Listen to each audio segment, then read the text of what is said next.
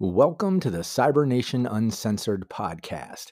We welcome all Chumbas, Edge Runners, Vault Dwellers, Wastelanders, Spice Traders, and Space Folders. Thanks for joining us.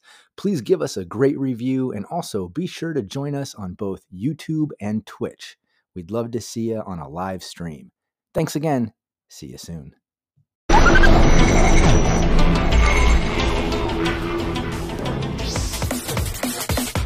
Cybernation Uncensored.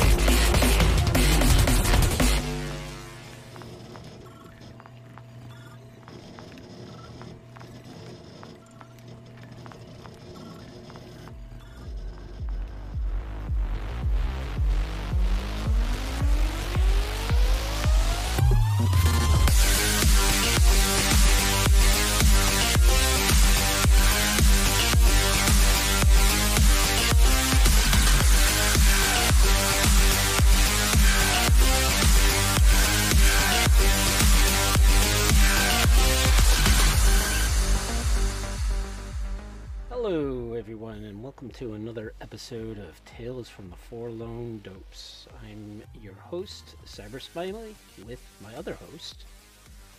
I am Wisdom. Greetings, programs. And today I think we got a real special guest, James Hutt. James Hutt. Yes, sir. Hutt. Appreciate you coming on and joining us for our little conversations. Hello. Good to be on, guys. I'm excited for this. Awesome. So, let's get started. First off, we're going to do a little questionnaire. And like I said before the show, it's a little bit of a kind of a quick type of rapid fire type of question. So, first question. Before we do that, just to bring everybody up to speed, Mr. Hutt is the creative game designer for Artalsorian Games. Most of you will know that already. I figured he didn't need an introduction. He was so famous. You know, I can do the little introduction bit, guys. If you don't want to. By all means, do your introductions. Okay, so I'm the senior game designer at Artalsorian Games. Some of my work is the main thing that I do is most of the sort of systems design for Cyberpunk Red, but I also help Cody Pondsmith on the Witcher TRPG. That's what I do there. I just recently, actually, am starting this new thing at jameshuttgames.com where I'm making indie games and I have a newsletter that I'd love you to join. Excellent. And there will be free stuff in the future through that newsletter. Awesome. Right. And I would love to have you there. Anyway, that's me. Welcome to the show, and man. I'm excited to be here. Awesome. Yeah, we'll get into that, I think, a little bit better because I have a couple of questions or things I want to find out a little bit more about that project of yours. So, anyways, so these are quick questions with short answers. There are no wrong answers, but there is one right answer in this list. So we'll start it off. 2020, 2045, or 2077? I love 2045. All right. It's the one I've mixed my labor with the most. Okay. Favorite. We all love our babies. Favorite cyberpunk role? I like the media role. Okay. I think it's got the most narrative implications, and I love Transmetropolitan comics. It's my favorite book of all time. So yeah, that's my favorite comic book too. Like it's my favorite book. Period. Like comic, novel, whatever. Like. Oh, I'm not sure I can give it that, but that answered that question. I hope that's not on the list. Nope, that would be very hard to go. I think we got to move on to the next. Yes, we got to move on. Quick questions, quick answers. Favorite piece of cyberware?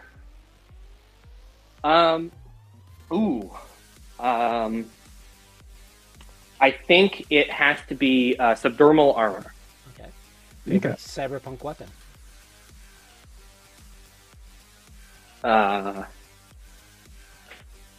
That's hard.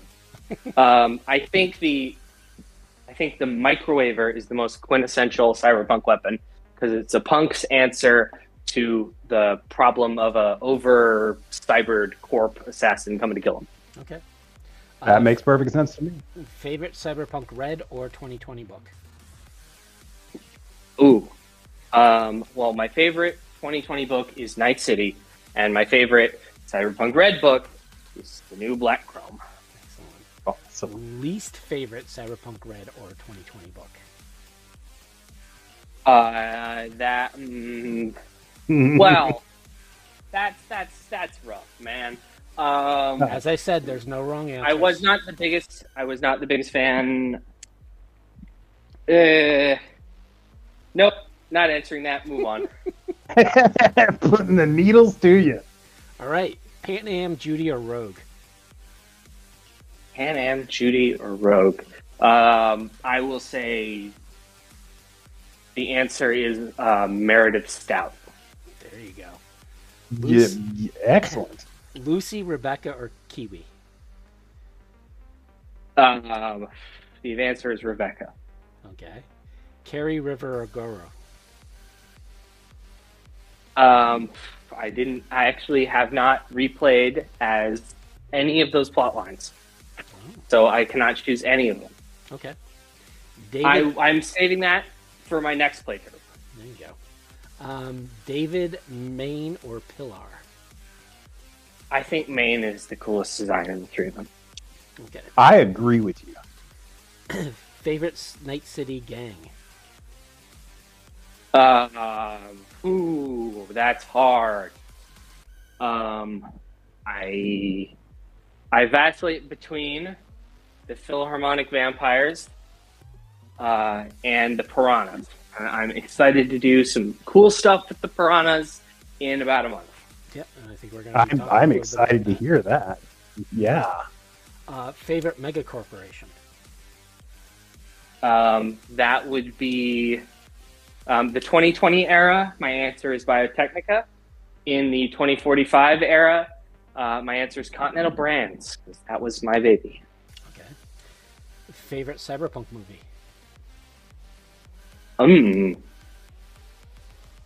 Akira. Solid choice. Yep. Favorite cyberpunk fictional character? The Major.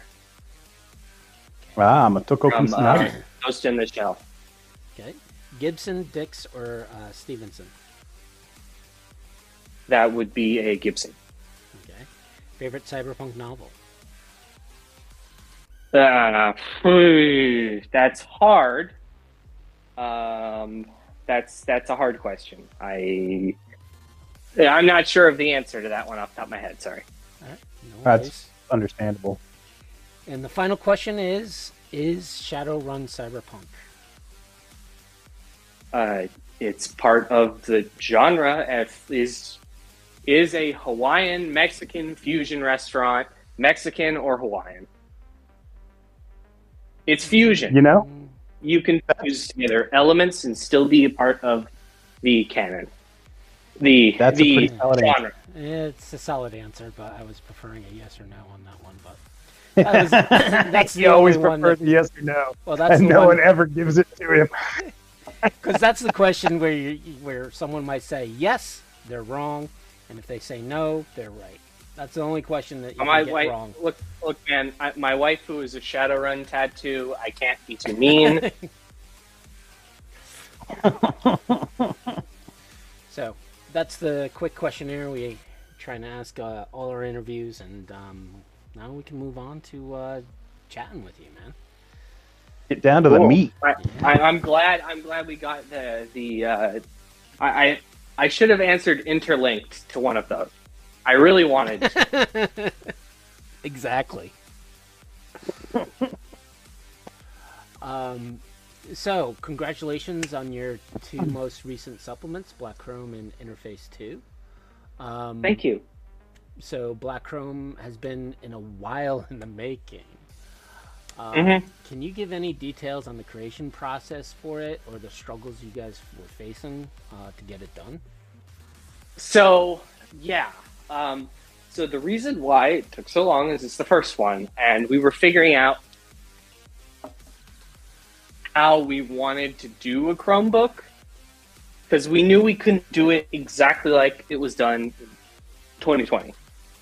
Because the Chromebook is a artifact of the setting, And we wanted to make sure that this one was as meaningful to this setting as the 2020 ones were for 2020.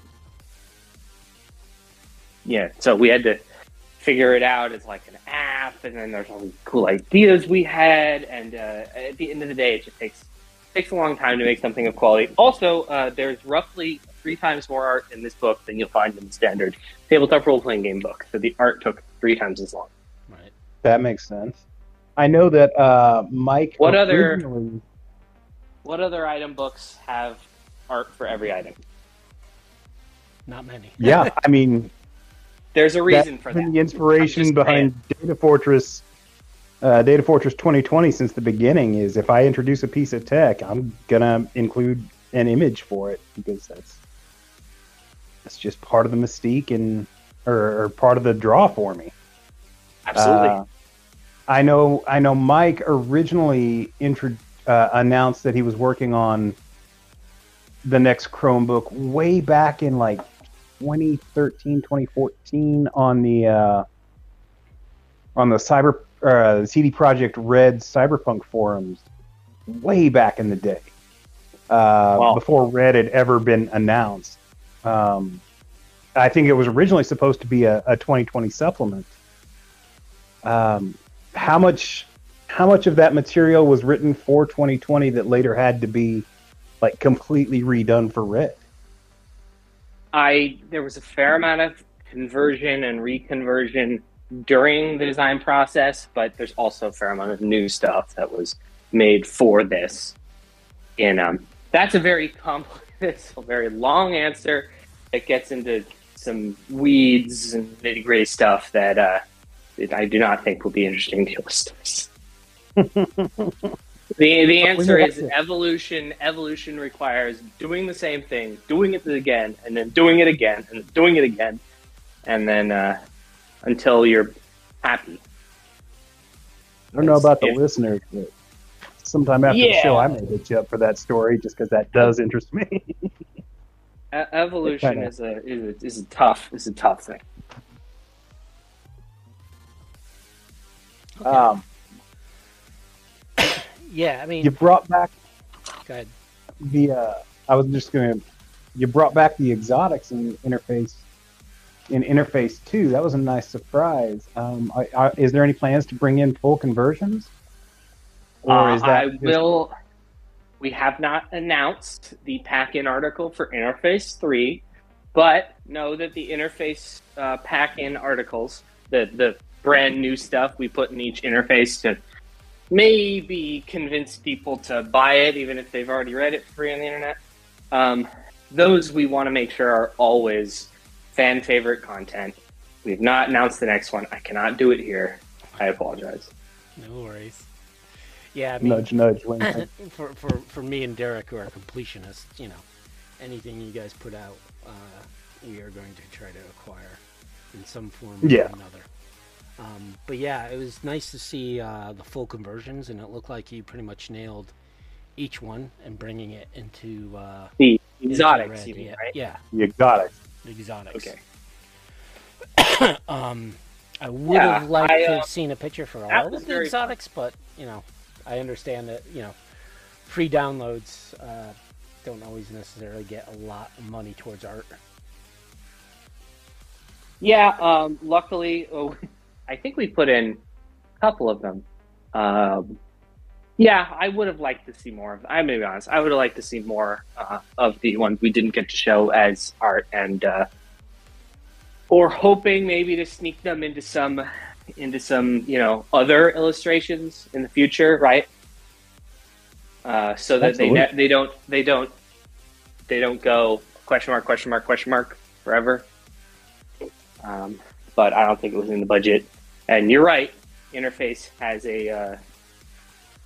is a more ground level operation than a big Chromebook is.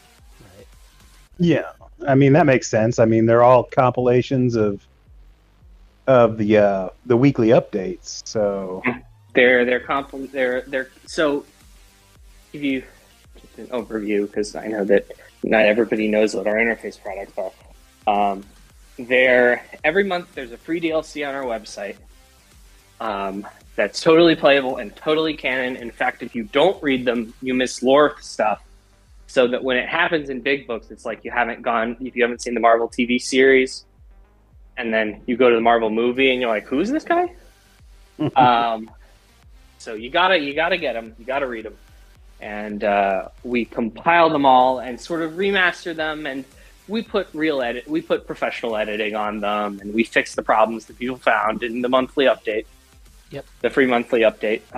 And then we put in a full another one that's always a fan favorite one in the back that's never before seen, just so there's new content in the book as well. I mean, I love the monthly updates. They're always interesting. They're always fun. And like you said, they always throw a bit of lore that you aren't going to get anywhere else. Yeah, they're kind of like a zine. Yes, definitely. And you are one of the few companies out there that does something like this, if not the only ones, in which you're putting game content out. Wow. We know we need to as an operation that does not involve a dungeon or a dragon. We have to keep fans excited, and if you're a Cyberpunk Red fan, every month there's something fun for you to do, which I think is the coolest part about being a Cyberpunk. Yep, and it keeps it running. You also do the same thing for the Witcher line. Yes, we try. I'm not part of that crowd in terms of like the people who do the monthly stuff for The Witcher. Okay. But I have read some of the monthly Witcher updates, and they are cool, and they are super cool. And I imagine they are the same thing. I can't speak to stuff that I don't dip my toes in all the time.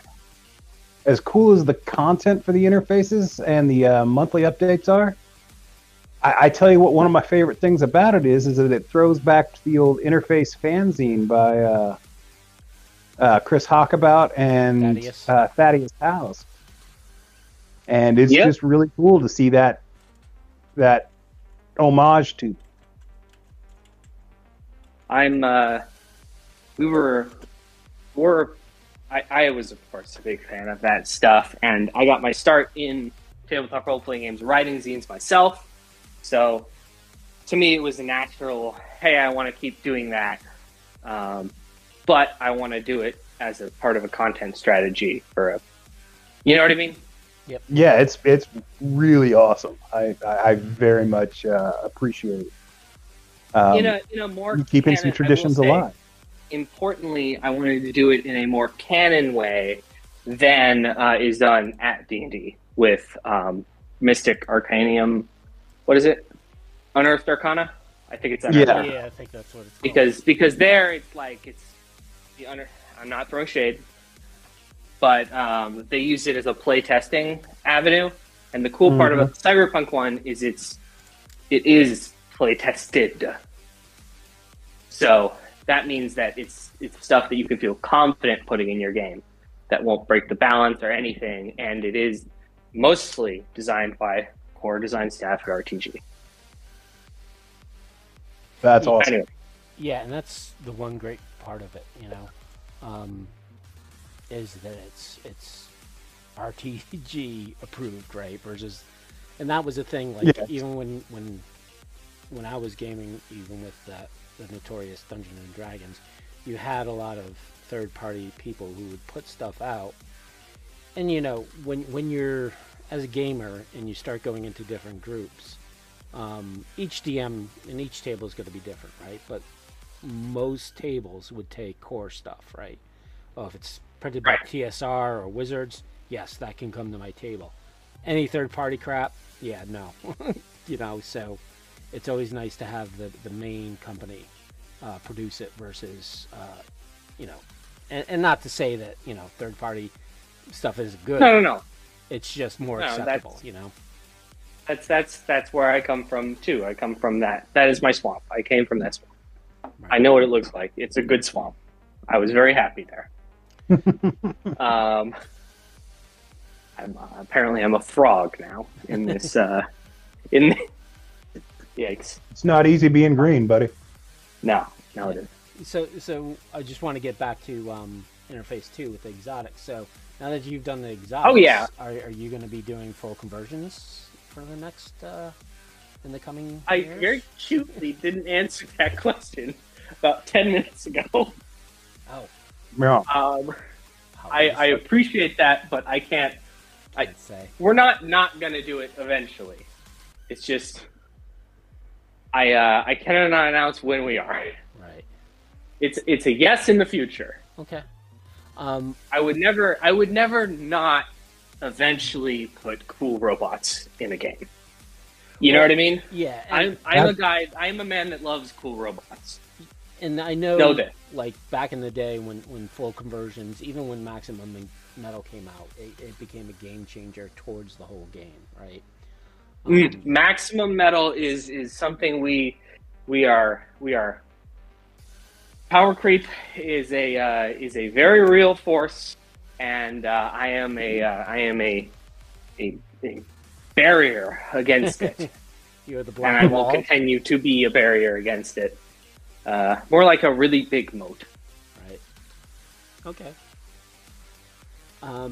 So I've also noticed with the DLCs, you've had people in the community start to contribute. Is that going to be a continuing trend in which you take more community stuff and work with those creators and actually develop into a download, or is this kind of like once in a while type of thing? I think it might be a once in a while type of thing going forward. Maybe a once in a year thing, maybe a twice a year thing. But we like it's going to be a case by case basis each time it happens. You know what I mean?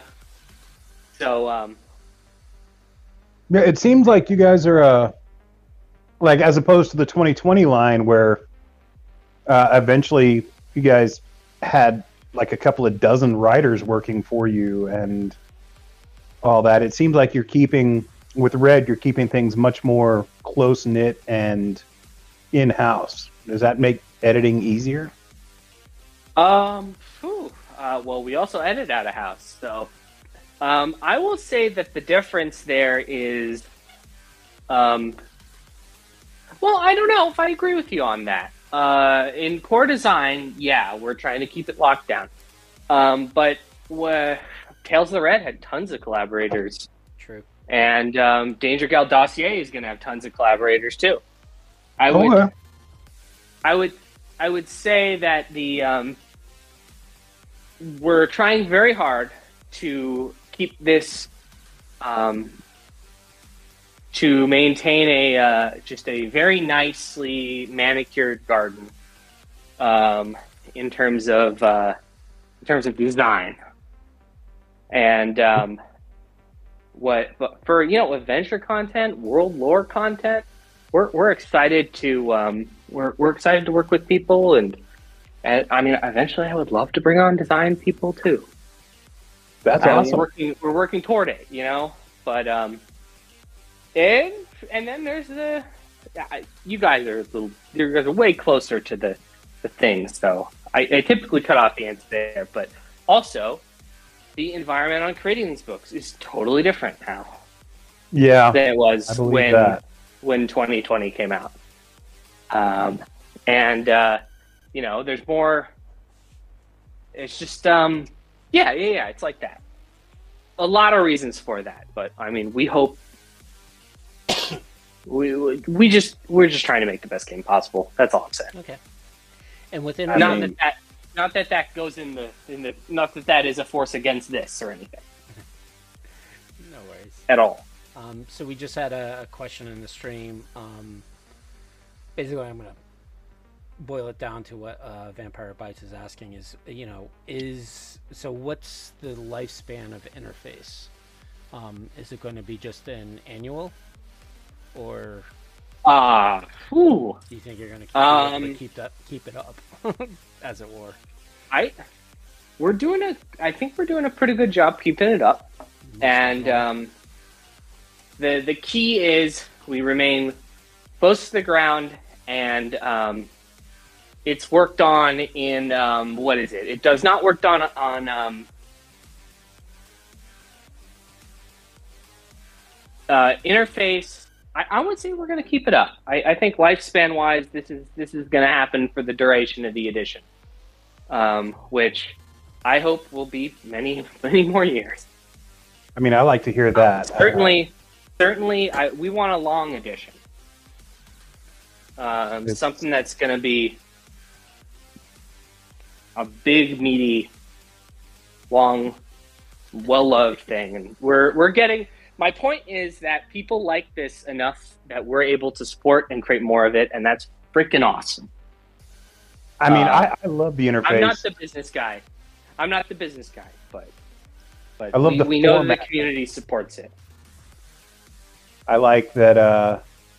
When they come out, it's like getting an anthology book where it's just there's a little bit of stuff for everybody. You got content, you got fluff, you got new gear. I love the interface books. Yep. And for me, it's all centralized, right? As opposed to the 12 different downloads I have that I have to search through each one to figure out, okay, which one was I looking for in the game table. We didn't even think that would be a thing when we started doing it. Like, people would be like, there's too much, I can't handle it. But that's great. That's a great problem to have. Yeah, it is. I just love books on my shelf. I mean, I'm not gonna lie. I love physical products. Have you gotten the Interface 2 print on demand yet? I have not. Okay. I haven't been able to. Like I said, I haven't been able to pick up even the physical copies of Chrome Black or Interface 2 yet. You'll get around. They're on my list, but yeah. Start a swear jar. You'll get there. That's basically what I've done. Yeah, I've got the PDFs, but physical copies will be on my shelf soon. Cool. Anyway, where were we? I think we were going to ask you, with all the work you've done, what would you say is your most proud piece of work that you've created for Cyberpunk Red? Ooh, that's hard. I guess I am very happy with the I'm very happy with the Black Chrome. It's just the most recent one I put out, I know, but I'm very happy with Black Chrome. I'm very happy with how Elf Lines turned out. That was really cool.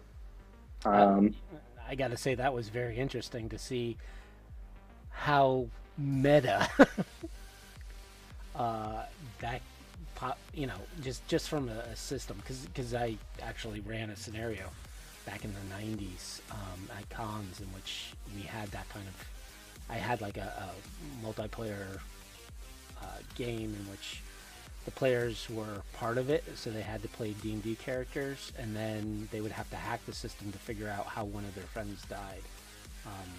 So it was entertaining to see that type of mentality. But yeah, it was very interesting to see how you put a game inside a game. Yeah, I have a lot of repressed video game stuff to work out. So I'm very happy that it came through. I would guess those are the two big ones for me. I'm looking forward to that changing in the future when more stuff is out. But and I guess the net running system. Okay, and the real answer is I'm very happy with the new net running system. I got to work on that. I was the guy that pulled it up from 2020. I think popular opinion would back you up on that. Of all the changes made for the rules mechanically between 2020 and Red, I think the update to the net running system is like it's on point. Like I don't know anybody who isn't thrilled about that. I guess that would be that's the big answer, and the other ones are the accessory answers. So I had, and then maybe go ahead. Yeah, go ahead. So my curiosity, right, when I saw it and read was, did you take inspiration from 2013 system, or was it just something out of the blue that you thought of? Well, it's a couple of things. One, it was the stated goal of the system is to make it easier to run and make it not let's go get pizza. We wanted it to have more crunch, so it's designed to have more crunch than a very roll this number, okay, you did a hack thing, and it's meant to provide a subsystem, not like an alternate system, if that makes sense. Okay. That makes, I mean, after the Cyberpunk 2020 net running, yeah, not being an alternate system makes perfect sense. It needed to work with the same dice core and use the same stuff and interact with luck, interestingly. And all we had to do was delink it from a stack, and the door opened wide. Yeah, I mean, that's one of the things I love about the game compared to 2020 was the improvements there. So, to follow up with the what are you most proud of, here's the most difficult question, which is, what do you regret the most on anything you've worked on, if you have any regrets? I would say that I'm very happy to live without major regrets in my life in general. And that, in terms of things that I would change, there are things that I would change. There are rules that are often misunderstood in the core rulebook. That's not too bad. It's that, I mean, I don't know, man. I fixed the one that was really big for me was the incredibly sort of not fun auto fire in the jumpstart kit. We totally fixed that in the core rulebook. I'm very glad we caught that, because if we didn't catch that, then this game would be much weaker. I would. Are there regrets? I do not think the language skill hit properly. And having languages be a skill is sort of something we may look at in the future. I think those would be the big ones, and then yeah. Okay. Cool. Yeah. So moving on to kind of a bit of a different topic, which is future products, and I know there's certain you can't give full answers to some of the questions I think we have, but any thoughts around this? You know, understand we're not going to hold you to the coals for any of this, but so. Oh no, it's all good. And we don't expect details necessarily, just right. So Danger Gal. I'll see what I can do.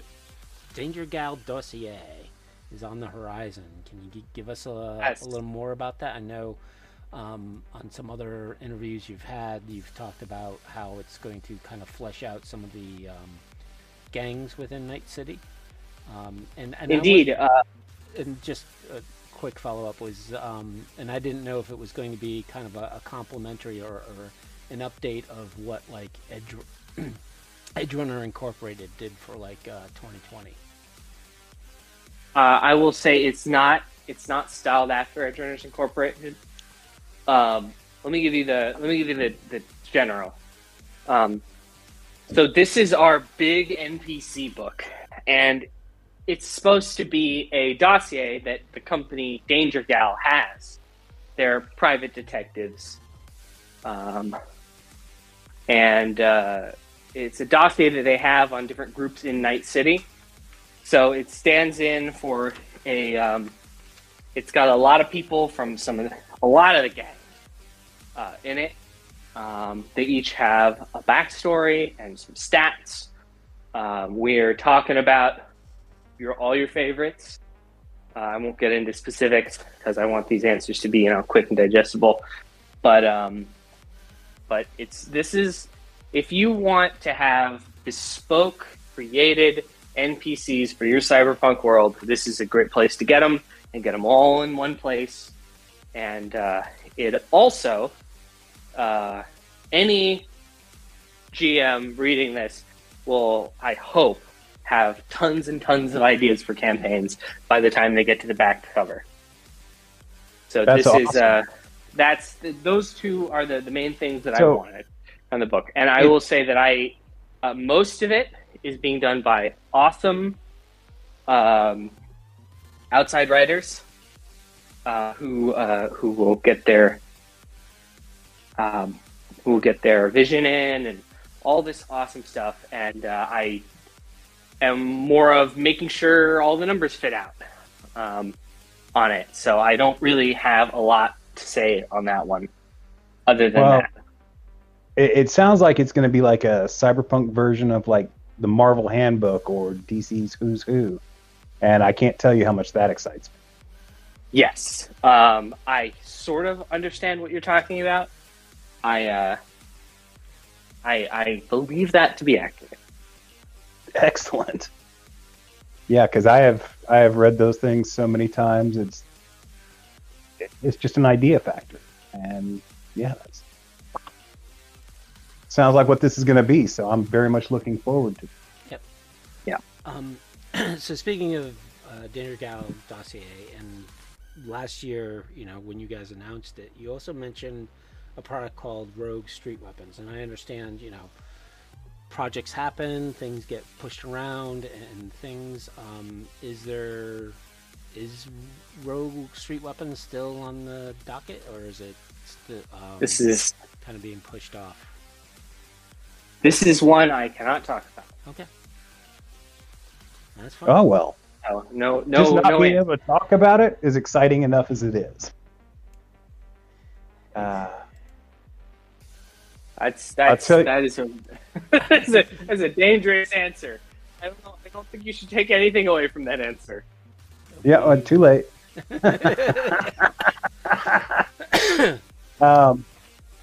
On that note, the one I'm waiting for, most looking forward to, Rusted Chrome, the Nomad stuff.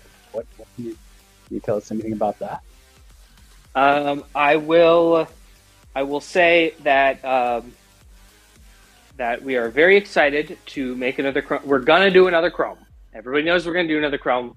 It's just me saying it, and that's gonna be, it's gonna be great. I will say I can't tell you anything more than that. Okay, because the Chrome aspect of it is cool. The Nomad aspect is where my gears really start going. I can't answer that question. Okay, I get you. I will get in trouble. All right, well, we don't want that. I want to answer that question, but I cannot answer that question. All right. We don't want Mike mad at you, and we don't want Mike mad at us. So I'll just let that drop.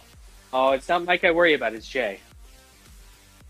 Makes sense. Oh, that makes sense as well. We'll work ourselves up the chain. We'll dig until we find this.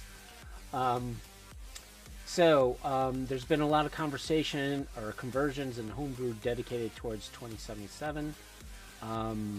Artalsorian made the announcement of a supplement that's coming up. Any progress reports on that? Yes, that I worked on this morning. Hooray! So it's in development. More than that is I'm super, I would say keep homebrewing, folk. Keep it up. I will have something to say on most everything people want. It's going to include in it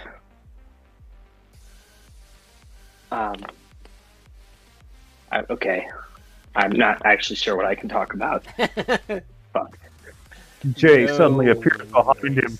No. It's going to be great, guys. The things that you want is going to be in there. Damn, that's a really unsatisfying answer. No, I mean honestly, as long as you confirm that it's something that's still happening and still moving forward. This is the answer that I typically give for this project at this stage. It is, we want it to be a book a product that is as equally for fans of the anime as it is for fans of Cyberpunk Red. There. That is the answer. It gives more detail that I can give. That's a perfect answer. I mean, so far up till this point, like there hasn't been much visual or like I don't want to say visual, but there hasn't been much obvious collaboration since the release of 2077 and the release of Red.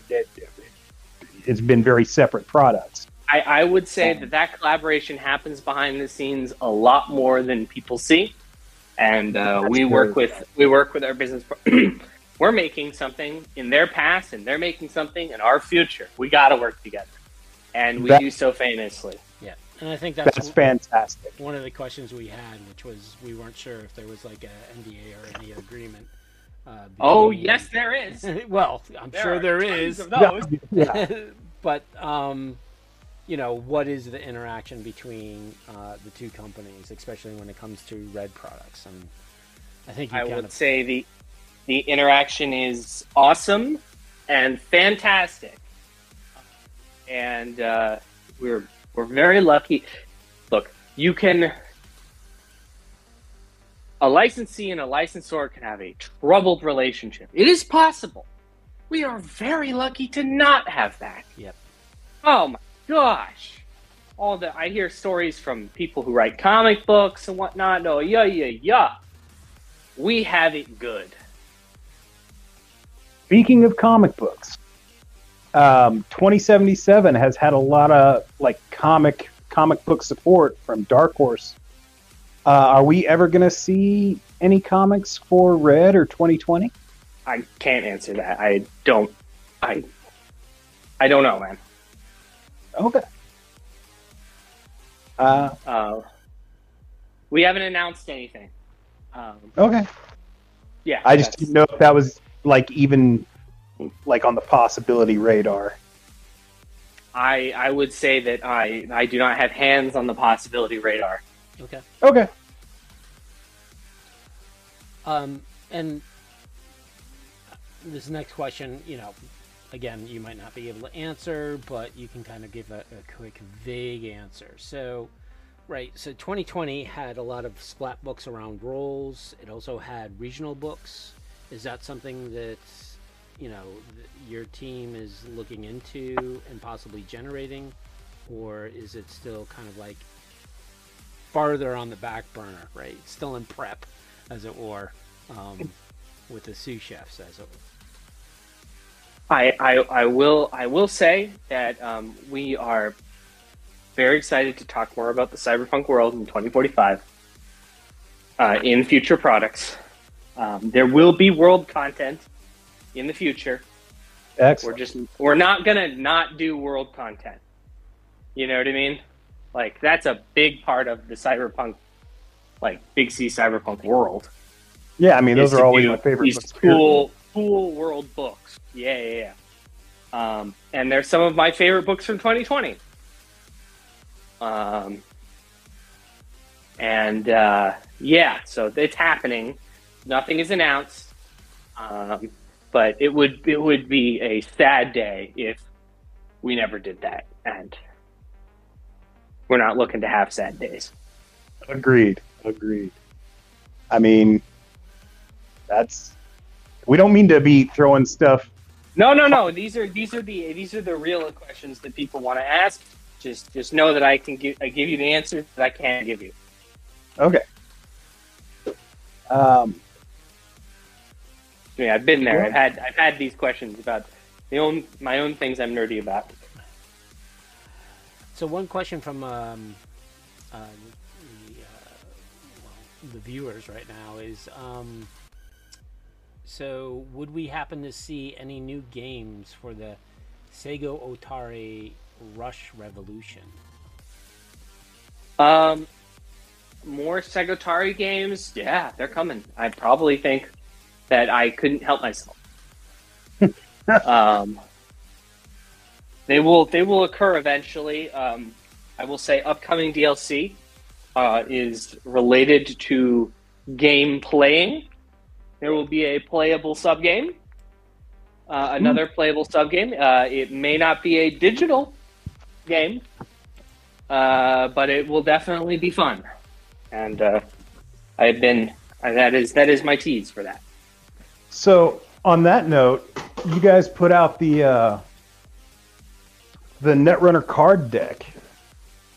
Yes, which is we're very glad we got that out because it's great for visual learners like myself. It kind of reminded me of using the Netrunner card game as the nut running rules and and the mini game that provided. Is there going to be anything more like that coming out? More like the Netrunner card deck? Well, just like prop wise, like the Netrunner card deck, like yeah. Well, I would say we don't have anything announced right now in that arena.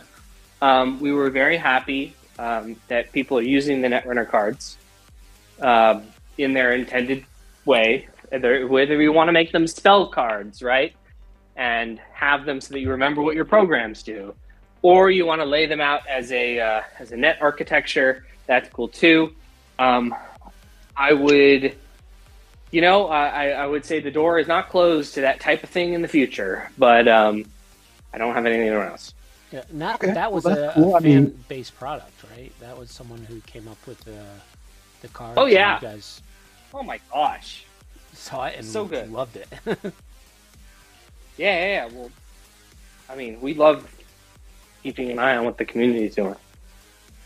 I mean, as what we can bring forward. As both of us being long-term, fan sites and all that. Anytime we see a fan-created material get picked up and by the big leagues, as it were, it just thrills us to no end. I'm very enthused that you would refer to this as the big leagues. I mean, for us, you guys are. That's as big as it gets. I feel like that every day when I wake up. I think it's time to go to the big leagues. So how did you originally get involved with Artalasaurian?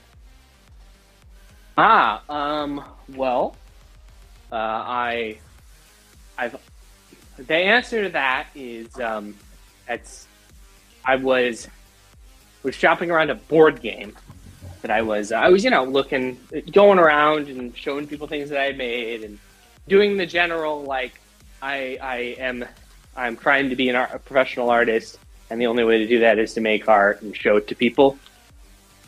And I was going around, and I met a man who's our current editor, Aaron Tarbuck, and I was trying to sell him a board game that I had made because he ran a comic book store at the time. He's a fantastic, by the way, industry luminary. The comic book shop, which is kind of like, he's like, I'm just going to run a comic book shop. I love comic books. I'm going to run a comic book shop. He was the marketing director for Wizards of the Coast for many years before that, by the way. He has a magic card. That's all I'm saying. But yeah, so I was selling him a board game that I had made, and I got to meet Mike, and we got to talking, and they were spinning up the operation, as it were, from hibernation, and everything sort of worked out, and I got a job. That was good, because I really needed that at the time, because I was, an indie video game guy. at that time who was also trying to do board games and TRPG stuff, and honestly just wanted to make games in any medium I could get my hands on. Yep. That's a beautiful thing. Yeah. I mean, that seems to be the common story. Yes. But it's happenstance, right? But it's only happenstance when you tell it from this perspective. But back then, people were yelling at me and telling them to get out of their comic book shop, and I won't buy your dumb board game. And no. This just goes to say that I was beating every door bloody for maybe 4 years until one opened. Before you went to work with Artel Sorin, did you have any experience with Cyberpunk 2020? Yes. I used to read them, and actually I used to read Mech too. Back in college. I only ever got to make characters and play on it awkwardly with myself. Have a little I'm going to do a little shooting thing where these guys are going to come in this side. And it's just me playing with dolls. No disrespect to V3. I mean, that was my experience.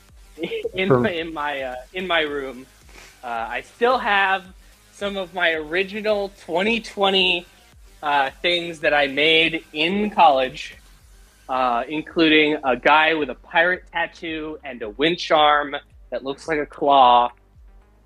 Nice. So I may sprinkle in my 2020 OCs as old men here and there in the future. I mean, if you've given the opportunity, why wouldn't you? Right, fair. They're probably 70 now, right? They're not going to age as gracefully as Johnny Silverhand. I mean, who does? Or Rogue. Oh my gosh. Yeah, she aged very gracefully. Yeah.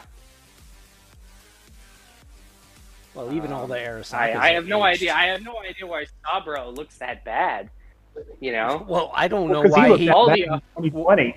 Yeah, I don't know why he doesn't look worse. Yeah, right. Like, literally, he should be oxygen tubes coming out of every pore, and right. He should be the Emperor of Mankind. Yeah. From 40K. Never mind. Yeah. So like what Derek was saying, we've interviewed my God, Ben Wright. We've interviewed Benjamin, Ross, Wynn. And it just seems like everybody kind of meets Mike, and he just kind of takes him under his wing. Yeah, Mike is a really good eye for people that can get shit done. He likes people that can get shit done because they get shit done because he likes to get shit done. Yep, it's that simple. And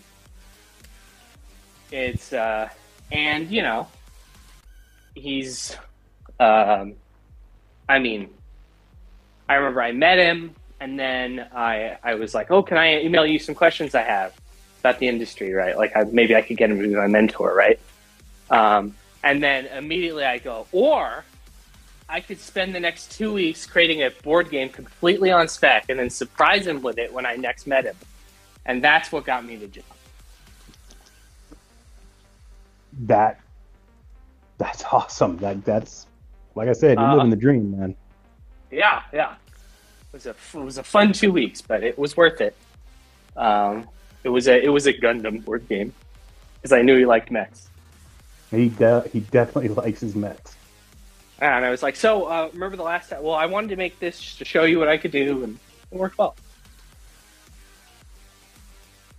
It's actually a pretty good board game. I hope we get to use it in the future for something. Yeah. I'd like to see that. Well, our Cal owns the game design, so who knows? So, have you played in any of Maximo Mike's games or campaigns with him? I have. I've jammed with him at some of them as a sort of a. He calls it as a cabbage. which is of course his term for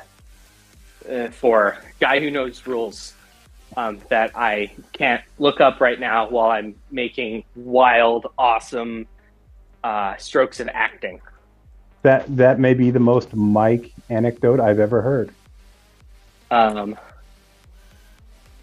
I guess that's when you grow up, when like, I guess when you're like, when Traveler is a part of you as much as Traveler is a part of Mike, you get to the thing where you're like, okay, the rules are this document that must be interfaced with, right? And if I can have somebody else interfacing with the document, then I can be free to do this. Look, I love Traveler, but man, that's some rough stuff. That's some rules right there. That's yeah. So I think that idea was like the golden hack for playing games when Mike was in college, and I think nowadays it works just as well. But yeah, maybe that's the.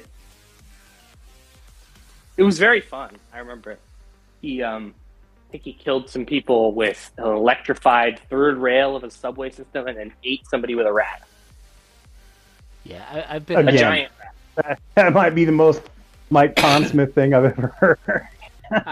I've been in a few games with him at cons. The first game I was in, I knew. Well, I was the only one who knew the game system and been a fan for him, because he started coming to a con close to me. And this was back in 2013, and he started running a game, and he kind of got frustrated at the end because he didn't kill any of us, because I was like, no, don't do that, you stupid player. You're going to get yourself killed. Don't pull out your gun now. Oh, man. No prisoners. I remember I've killed a player I've killed players in cons, and for me it just feels awful. I don't know. I don't get it, man. Like I had to sub in for the Mike Pondsmith show. Mike Pondsmith kills your character once, and I killed a guy, and he was like, "Oh man," I'm like, "You got hit by a train, my dude." Well, so well, it all depends, right, on how you die within the con game, right? If it's within the first 5 minutes, and I've had that happen to me at con games, that's no. That's not. This was out an hour and a half in. There were multiple rolls to reach a thing in time, and it was not reached in time. Well, but that you can't get if you can't get to the little alcove in the subway. Yeah. Then you do get hit by the subway train. Well, in my opinion, once I got past 21, the Otis rule. I didn't care too much about whether my character got killed in a con game, because I can start drinking now. You guys still have to play. The Otis rule. What's that? The original Richard Donner Superman, Lex Luthor had a sidekick named Otis, and he's in the subway, and he's got to get up against the wall when the train comes, and the guy following him tries to do the same thing, and it doesn't work out for him. Yikes. Yeah. Fair enough. You're a comic book guy, I can tell. That's been said. You have no idea. I can tell already. That in anime. From our interactions. I'm an anime. I'm an anime gentleman myself. You want a historian, man? Talk to Wisdom here. He's by far. I sometimes live up to that. Yeah, I'm wondering if Rayman and him should compete for knowledge when it comes to crazy lore and just little bits and pieces. But yeah. Anyways, get back on track. So as a game designer, what do you feel is the part of the process that you really love doing when it comes to game design? Oh man, there are so many parts of the So I guess in my process, the ideation part is just totally ongoing, and I have like a bunch of initial designs that I batch. So if I have a cool idea, I will write a brief on that cool idea, and then I will compile that brief away. So because people always think it's like, oh, I'm going to sit down and then I'm going to have an idea. That's not how it works. It's like I'm always having those. They need to be managed properly. And then you select from those initial idea sheets. I'm selecting them, which ones to bulk out into just sliced experiences. You're like, okay, I'm just going to make sure this is fun in this little slice, because you can spend a lot of time making something that isn't fun that way if you do not do that. You know what I'm saying? Yep. Like, you can have ideas. Sounds cool. Sounds really cool. Cool enough to maybe bulk up. And then you spend a lot of time bulking it up. And then you realize, oh, no, this isn't fun. So it's all about getting to your best ideas and picking winners in that stage. And then after you have a vertical slice, it's all about how much can I play test this. And that is, so for me, those are the three stages of design. And of course, it's like video games. If you see a finished product, it was a miracle. It is a miracle that any game ever gets made. You know what I mean? It's a miracle that any book ever is finished. There is that's why, okay, think about it this way. Think in your head, what is the fastest way to show that a character is evil that does not involve kicking an animal? It's to show them burning a book. You know what I mean? Yep. That's a villainous trait, and if that pretty insidious. The fact that we think that that's evil implies that we think that the completion of a creative work is inherently good. Anyway, so it's a miracle anything gets done ever. You know what I mean? If a game is finished, it's probably has something in it that's fun. Right. And it's always a labor of love. Like anytime anything creative is done, there is so much love and dedication behind it. Even if it's a corporate product, even if it's like done by committee, somebody out there is spending love and blood and sweat and tears to create this. Right. You can be playing a game and have it be just a corporate melange, awful. It's no one's favorite game. You know what I mean? Right. And then you'll see a tree, and that tree is very interestingly placed, and the tree is very well done, and the tree is arcing toward the sun in a weird way, and that tree may be copy and pasted 400 other times in the game, but that one time where it was placed properly, it is artistic and meaningful. Right. But it's that's the type of ways you got to find art in late stage capitalism sometimes. Yep. Sure. I mean, even the worst movie you can think of, I can still find something to appreciate about it. There you go. Yep. And, Highlander 2. I mean, Highlander 2 is a crap Highlander movie, but it's a pretty decent cyberpunk movie. Yeah, I got to rewatch it. It's also a it. pretty decent movie in general. Think about all the movies you never even hear about. I have seen... You know what I mean? Yeah, so I watched Highlander 2 in the theaters, and this, I think, might have been before your time there, James. Or you were still a toddler at the time, but walking out of that movie was one of those things that I was just like, I can never go back and rewatch that thing, because that was just awful. I was there opening night, and it was one of the most disappointing experiences of my life. But at the same time, like, the setting that it took place in was fantastic. It was awesome. Maybe I need to rewatch it. Just to give you two just a crash course in how old you may be right now. Do you guys remember a movie called The Mummy? Yes. The original The Mummy. Yeah. Not the remake with Tom Cruise that was made for Chinese. I'm assuming you're not Chinese talking audience. about the original with Boris Karloff. I'm That's assuming what you're I'm talking about the Brendan Fraser version. Yes, I'm talking about the Brendan Fraser. Okay. So you're not talking about the original one. We're talking about the Brendan No. Fraser. I'm talking The about second remake, or the first remake. I'm talking about the first remake, the one that has the one that people would remember. Right. Yeah. The amount of people that go the Boris Karloff version are not. That is not the majority opinion. No.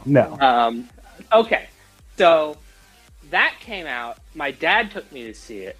He took me out of elementary school to see that movie. It's R-rated, and he got me in. I have like reoccurring nightmares still from beetles crawling under the skin because I was that young when I saw that movie. So I don't know how old that makes you feel, but this is just a reminder. That makes me feel pretty old. I gotta say. Because was it rated R? Indeed, it was, or it was. You're not supposed to have a kid in elementary school. It was probably PG-13. I guarantee you. I was gonna say I don't remember any nudity or any cuss words or any like ultra violence. I don't know why. Are we supposed to show elementary students scarabs crawling under people's skin? I mean, are we no, supposed but to do that? just like Star Wars was G-rated and it like full on burning corpses. Well, so or Raiders of the Lost Ark with the face melting Nazis. it's so. a whole difference between millennials and Gen X's like you and me, Derek. So yeah, I think so. I was 6 years old or 7 years old, and for whatever reason, my mom thought, "Hey, let's go watch Jaws." I have such a fucking fear of going into the ocean. Yes. I mean, that's not a 7 good years call. old, and there was nudity in there, and there was a lot more swearing than the Mummy. That's fair. That was an interesting time. Each their own. Each their own childhood trauma. I say. Yeah. So the other thing is, when we were growing up, we had at least in the Northeast here, we had this thing on called Creature Double Feature, and every Saturday there would be 2-hour movies that was on this one station, and it was like the black and white movies. So for me, the Mummy is like, oh yeah, Boris Karloff, the Wolfman, that's Lon Chaney, man. I'm Bela Lugosi's Dracula. Lugosi, yeah. So I'm like very old school when it comes to those movies, but yeah. So getting back to it's weird, but go ahead. Because should we get back to the interview or whatever? The Cyberpunk. Sorry, we tend to rant. Yeah. So no, it's cool. This is You're talking about movies. I wanted to join in. Yeah, by all means, man. But yeah, you make us feel old. a little bit. So speaking of your gaming design process, so we talked about what you love. What do you hate about it? Oh, that thing I just said. The part where you don't do that right. Right. The middle stage of that process, and then you put a shitload of work into something that ends up being a creative failure. Failure is great in that you learn from failure, but it still fucking sucks. It not sucking. Yep. No, nothing about how much you learn from a failure can make it not suck. Right. It's just necessary suck. And what is it? Like Mike likes anyway. to say is learn to kill your baby. No, Or that's not real. well, he said something similar to that. Kill your darlings. Yeah, kill your darlings. Kill your darlings is for people with day jobs. Well, I remember there's a seminar he did, and I forget what school he was doing at, where he was talking about his IP and how you work with your IP, and he was very Like, understand that no matter how much you love your IP, there's going to come a day when you might think, okay, I need to basically throw it all away and come up with, or pick bits and pieces out of it that you really feel that are get some worth pieces it. out of it. Yeah. Salvage. So I understand that. I understand where he's coming from on that. That when people sometimes say "kill your darlings," it can make young writers think that they are not allowed to like their job. Yeah, and that's where I'm coming from. Yeah, that's right. misinterpretation Look, of when that. I fail, the key is when you fail, you recognize it, you learn from it, and then if you can salvage anything from it, you can do that. Yep. There are parts of Cyberpunk that are failed prototypes of other games that never got made, that I had worked on years earlier, that I was able to bring in. You know what I mean? Everything matters. You know what I mean? Yep. You scavenge those bones. Yeah. Bone scavenging is a real thing. And I think I remember the Mike saying something like that. I think it was in reference to, V3 and its relationship to 2020 and Red. I could be wrong about that, but like I had these vague, like that's my vague recollection of when he said that. V3 is dope, man. It's a cool experiment. You know what I mean? Every once in a while, somebody wants to make a cool experiment, and that's dope. I mean, it was a very interesting idea. It was. I think that it was before its time. On a lot of things. I mean, the character creation in V3, where you tell this narrative and you make your characters as you tell the narrative. Dude, he did Blades in the Dark way before Blades in the Dark. That's years ahead of its time. There's if you're a fan of Cyberpunk and you're interested in how it got edition change and all this stuff, looking at V3 is a wacky trip. I've said it before, and I think the only problem with V3 is that he tried to tie it into Cyberpunk. If it had been its own product, I think it had done really well. Yeah, no, V3 is fun. I said it. Like, it's a neat world. It just doesn't really fit with what came before it. Well, I think some of the community has various opinions on that, but sure. Looking at it as a different product, and not looking at it through the eyes of a 2020 sequel. Definitely you can look at it as kind of a good product. Like, there's great stuff in there. Yeah. It's good. Well, I don't know. I like it. He came up with smartphones, or he predicted smartphones with that Yep. supplement, so it's not all bad. Moving along. I like Genius Guns. I'm a big fan of Genius Guns. Yeah. I think Genius Guns are going to be real in the next 30 years. They quite might possibly be. I mean, we didn't even think AI was Have you seen the auto targeting? Have you seen the stuff of people like zip lining and then just like holding out a gun and blind firing it and hitting targets? I have not seen those videos. That is a computer-assisted aim device, and the U.S. military is making them right now. I've seen the guy who does it with archery. He configured his bow to do it, and like basically he's just taking the bow and just pulling it back, and like it just always shoots a bullseye. Yeah, I think it's the future of warfare when those get put on drones.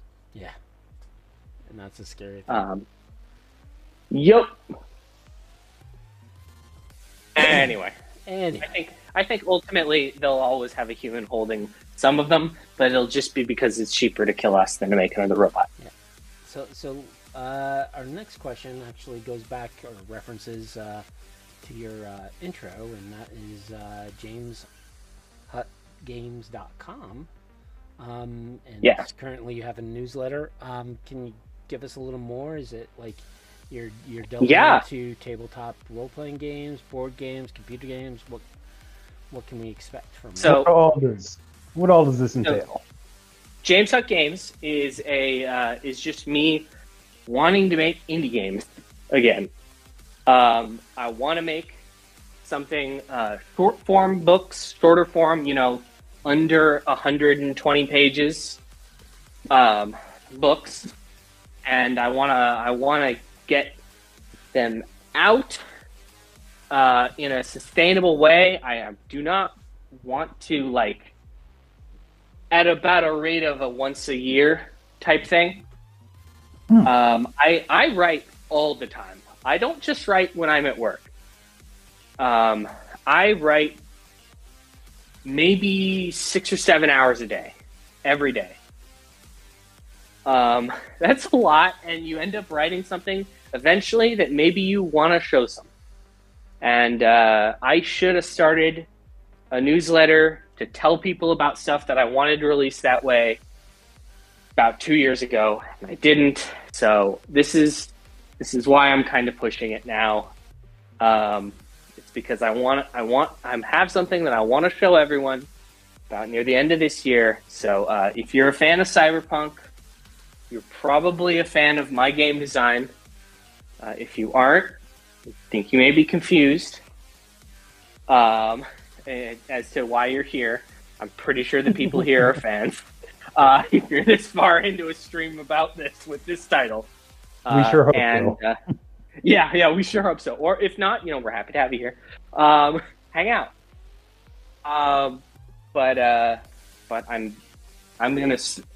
I don't like social media, and I want to have a direct channel for people who are my fans to receive info about stuff that I want to make. And so please join up. In the future, I will have a much stronger incentive for joining. But if you join now, you get to be cool and early, and get to, you get to. I know. I'll know. Do the FOMO, man. Do the FOMO.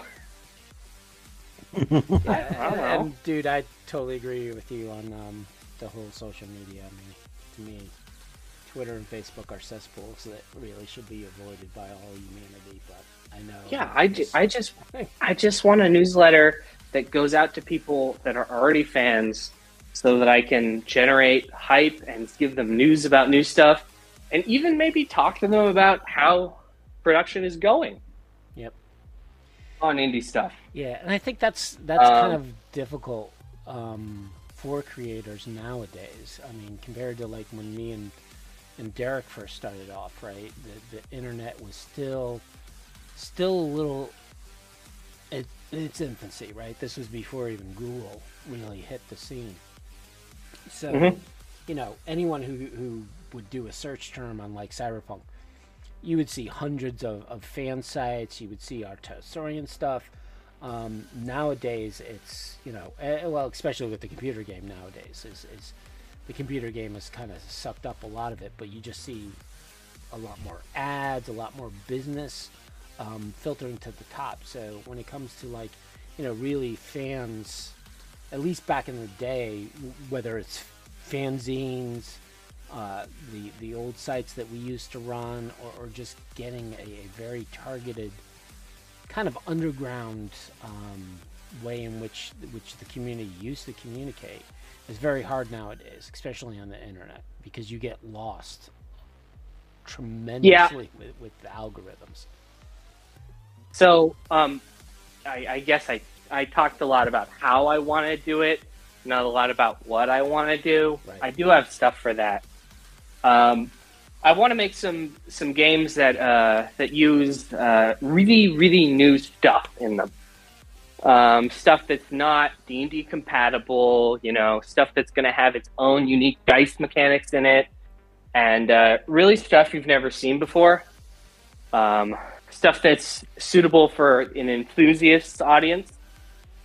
And yeah, So I'm currently recruiting the top 50 people to join my elite vanguard. Well, I just got someone who signed up for it, so on our chat. Good. Perfect. Everybody tell that person because they're officially cool now.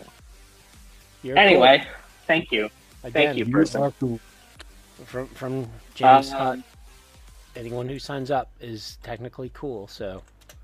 Yeah, you can tell your friends that you signed up. That would also actually really help. And you could tell them they too could be cool.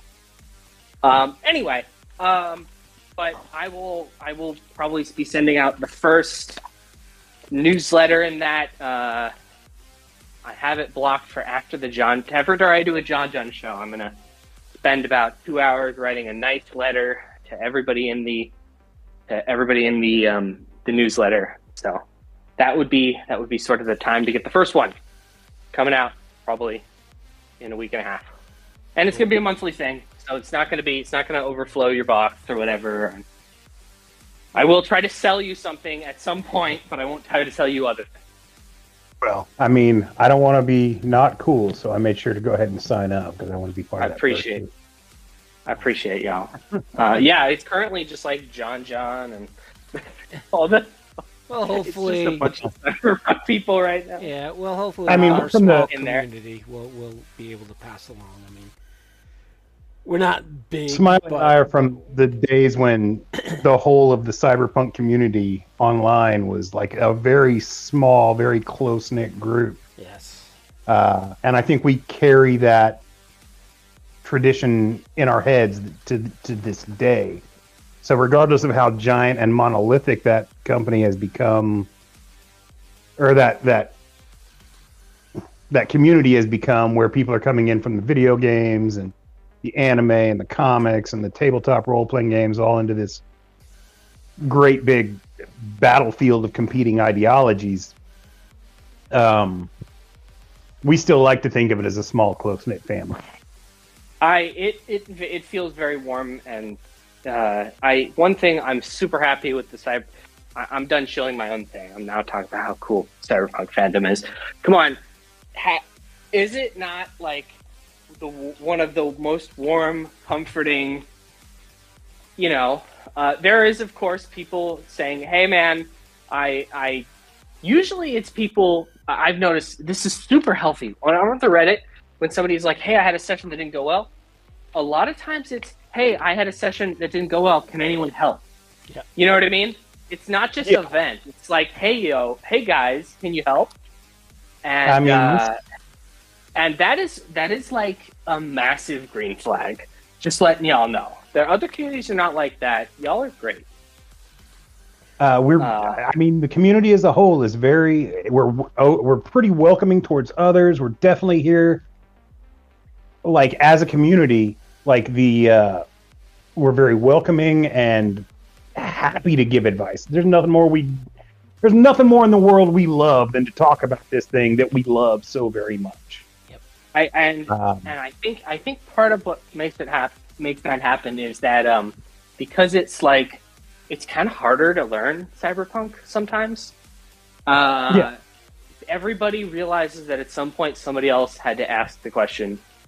They had a question to ask, and somebody else helped them. So it's just a lot of paying it forward, is what I see. Yeah, and that's really cool. I mean, it's not a game for like beginners to jump in. Typically, I'm not going to say it doesn't happen. But in general, go ahead. I say if you've played Dungeons and Dragons, you can handle Cyberpunk Red. Right. And so much as the Cyberpunk Red edition, I think you have a D&D game under your belt, you can play Cyberpunk Red. If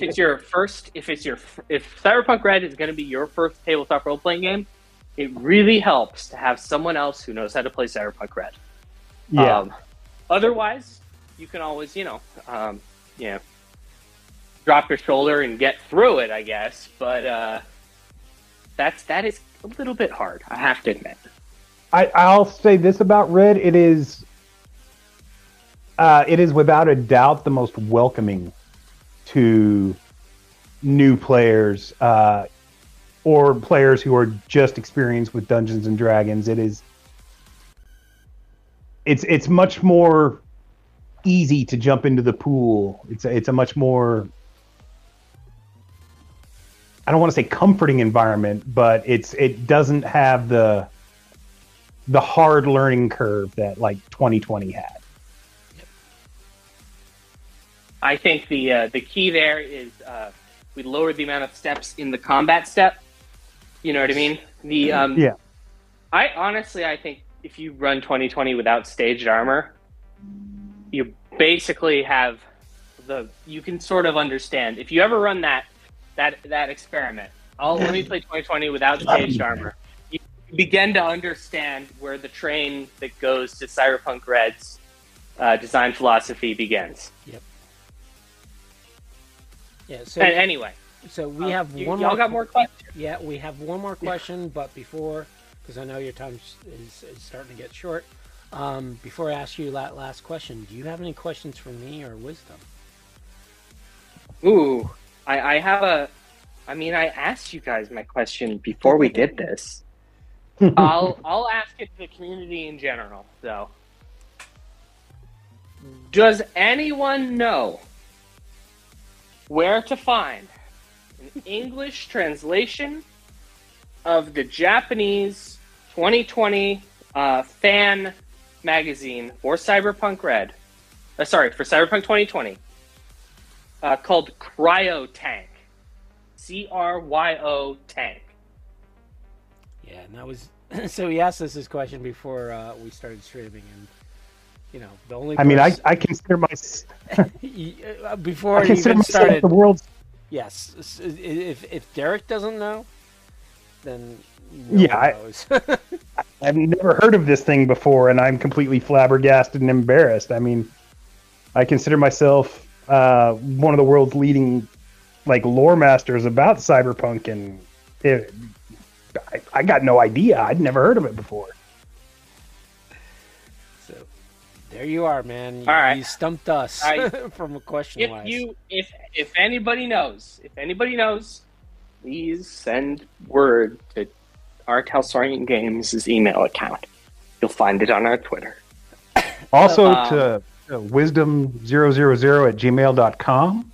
Yeah. Well, Wisdom, you got a few contacts you can probably follow up with.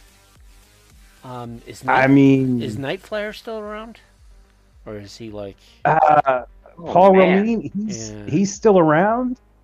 And Gary, Ashford. Tulsa 2020 still up.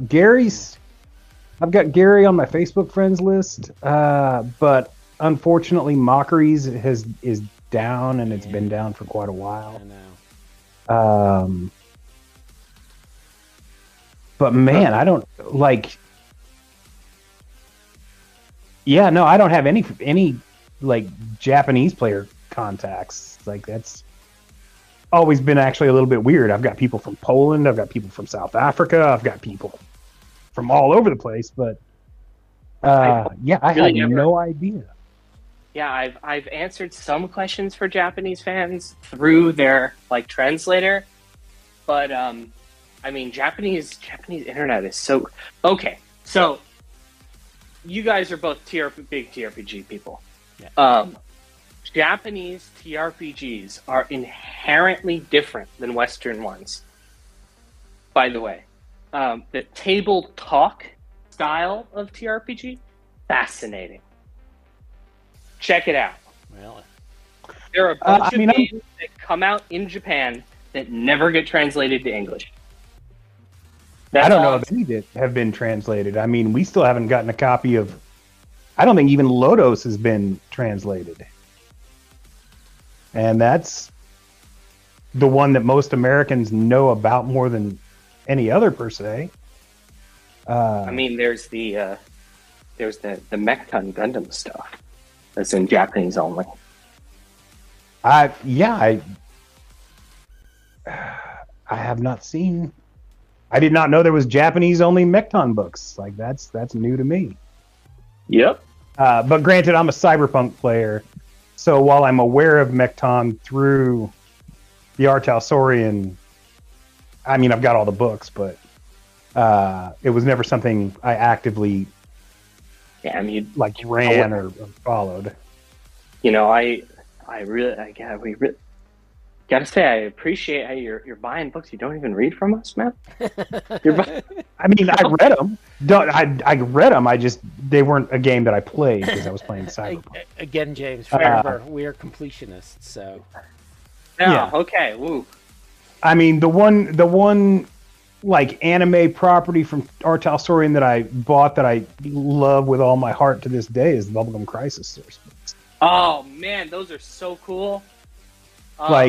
Those, I cannot. One, it's my favorite anime of all time. Two, so it's a great anime.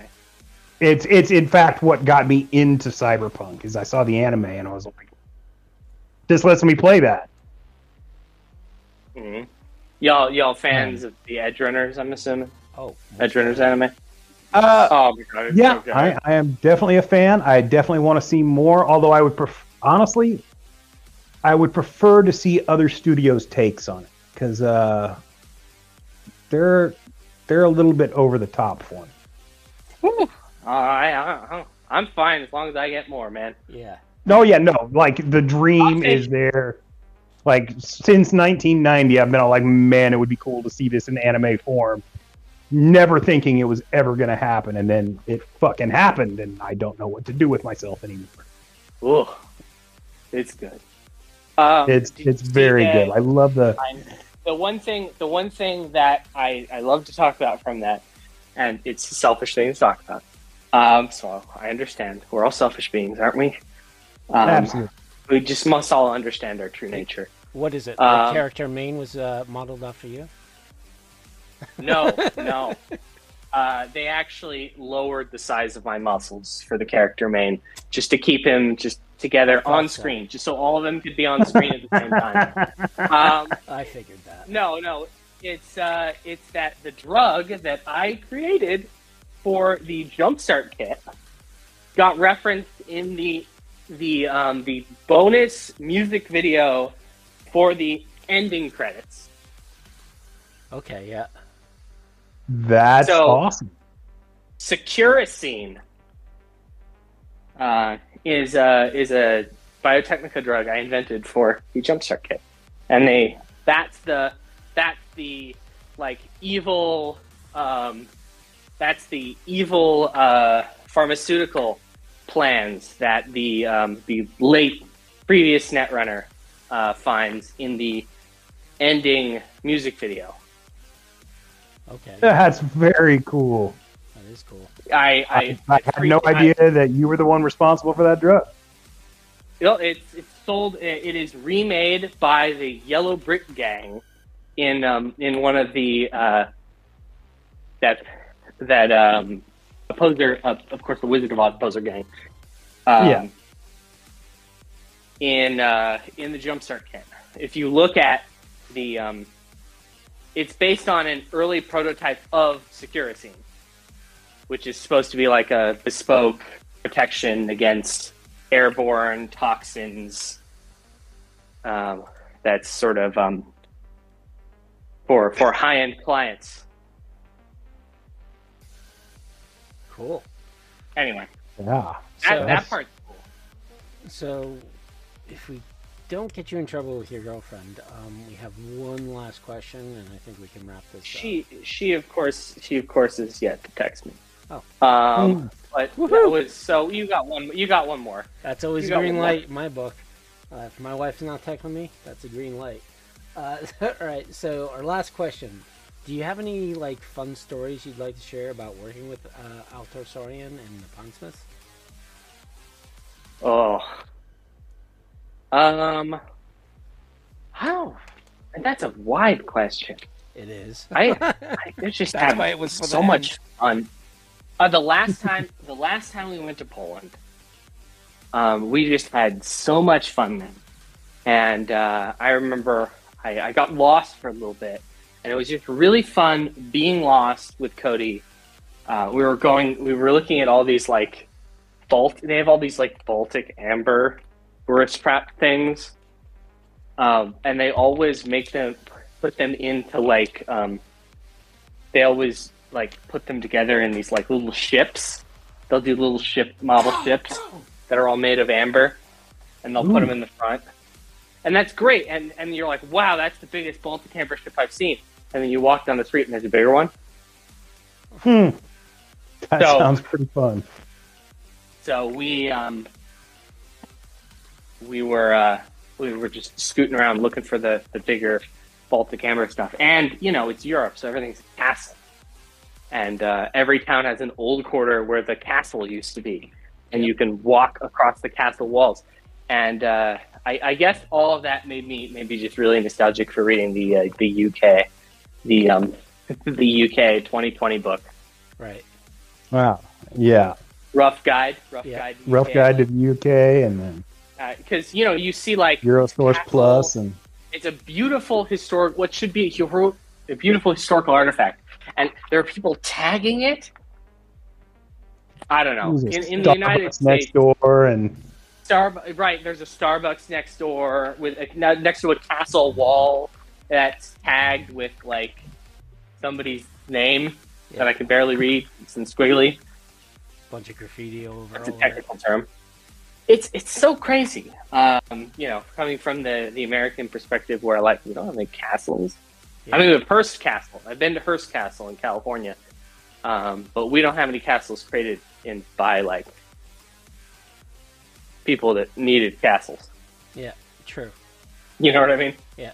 I think that's one of my best memories. Cool. You know, that doesn't involve me talking about process that I probably can't talk about. Right. That's cool. Oh, we always go out to eat every night when we're doing those things. It's great. It's like a big family. Right. So I guess that's it. We'll let you go. We really appreciate your time, James. Thanks for having me on. We definitely. It's been fantastic talking to you, Mr. Hutt. Yeah. I have at least one copy of Crowd Tank. I'll snap through with my phone. That would find it in the office. That would be beautiful. I would love to see that. Throw it on the scanner, man. I don't want to hurt the spine. Oh, true. Yeah. We have I have very much enjoyed this chance to talk to you. We look forward to hopefully getting to talk to Mike or Lisa, if you could throw in a good word for us. I don't have those channels. Yes. Okay. Well, we're working on that. You know, our Fixer street deal is still low, but yeah, you gotta talk to Jay Gray. Yeah, we do. We poke at him all the time about it. We're working. We're trying to come up with a good bribe. Fair enough. Good luck. But yeah, thank you so much for showing up today. Thanks for having me. Anything else you want to pitch before we end it?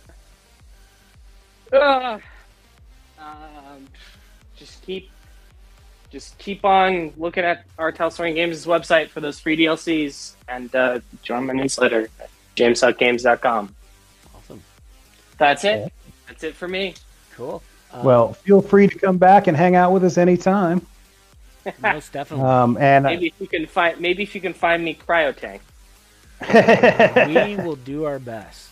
I know that now Wisdom knows that it exists. I think he's on a. Now I have a. Yeah. Oh man. Enjoy going on. What, Nico looking for it. It's every avenue until I'm successful. Good luck.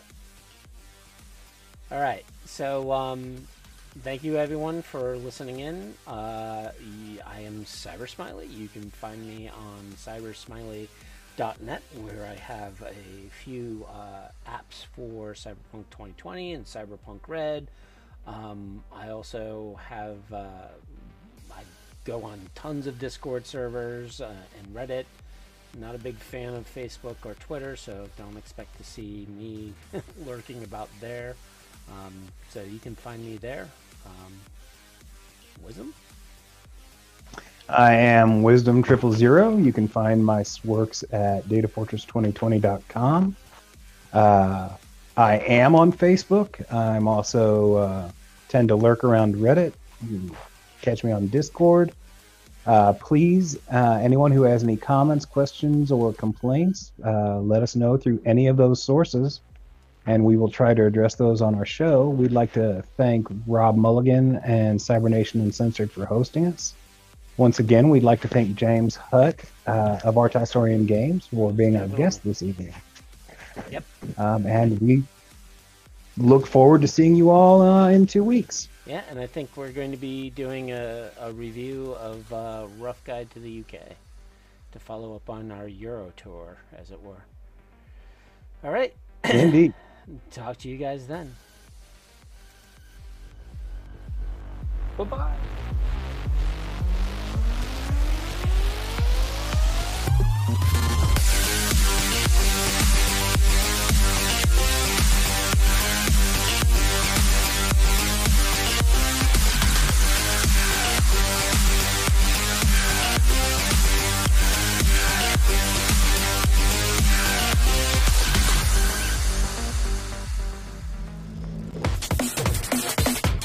Cybernation Uncensored.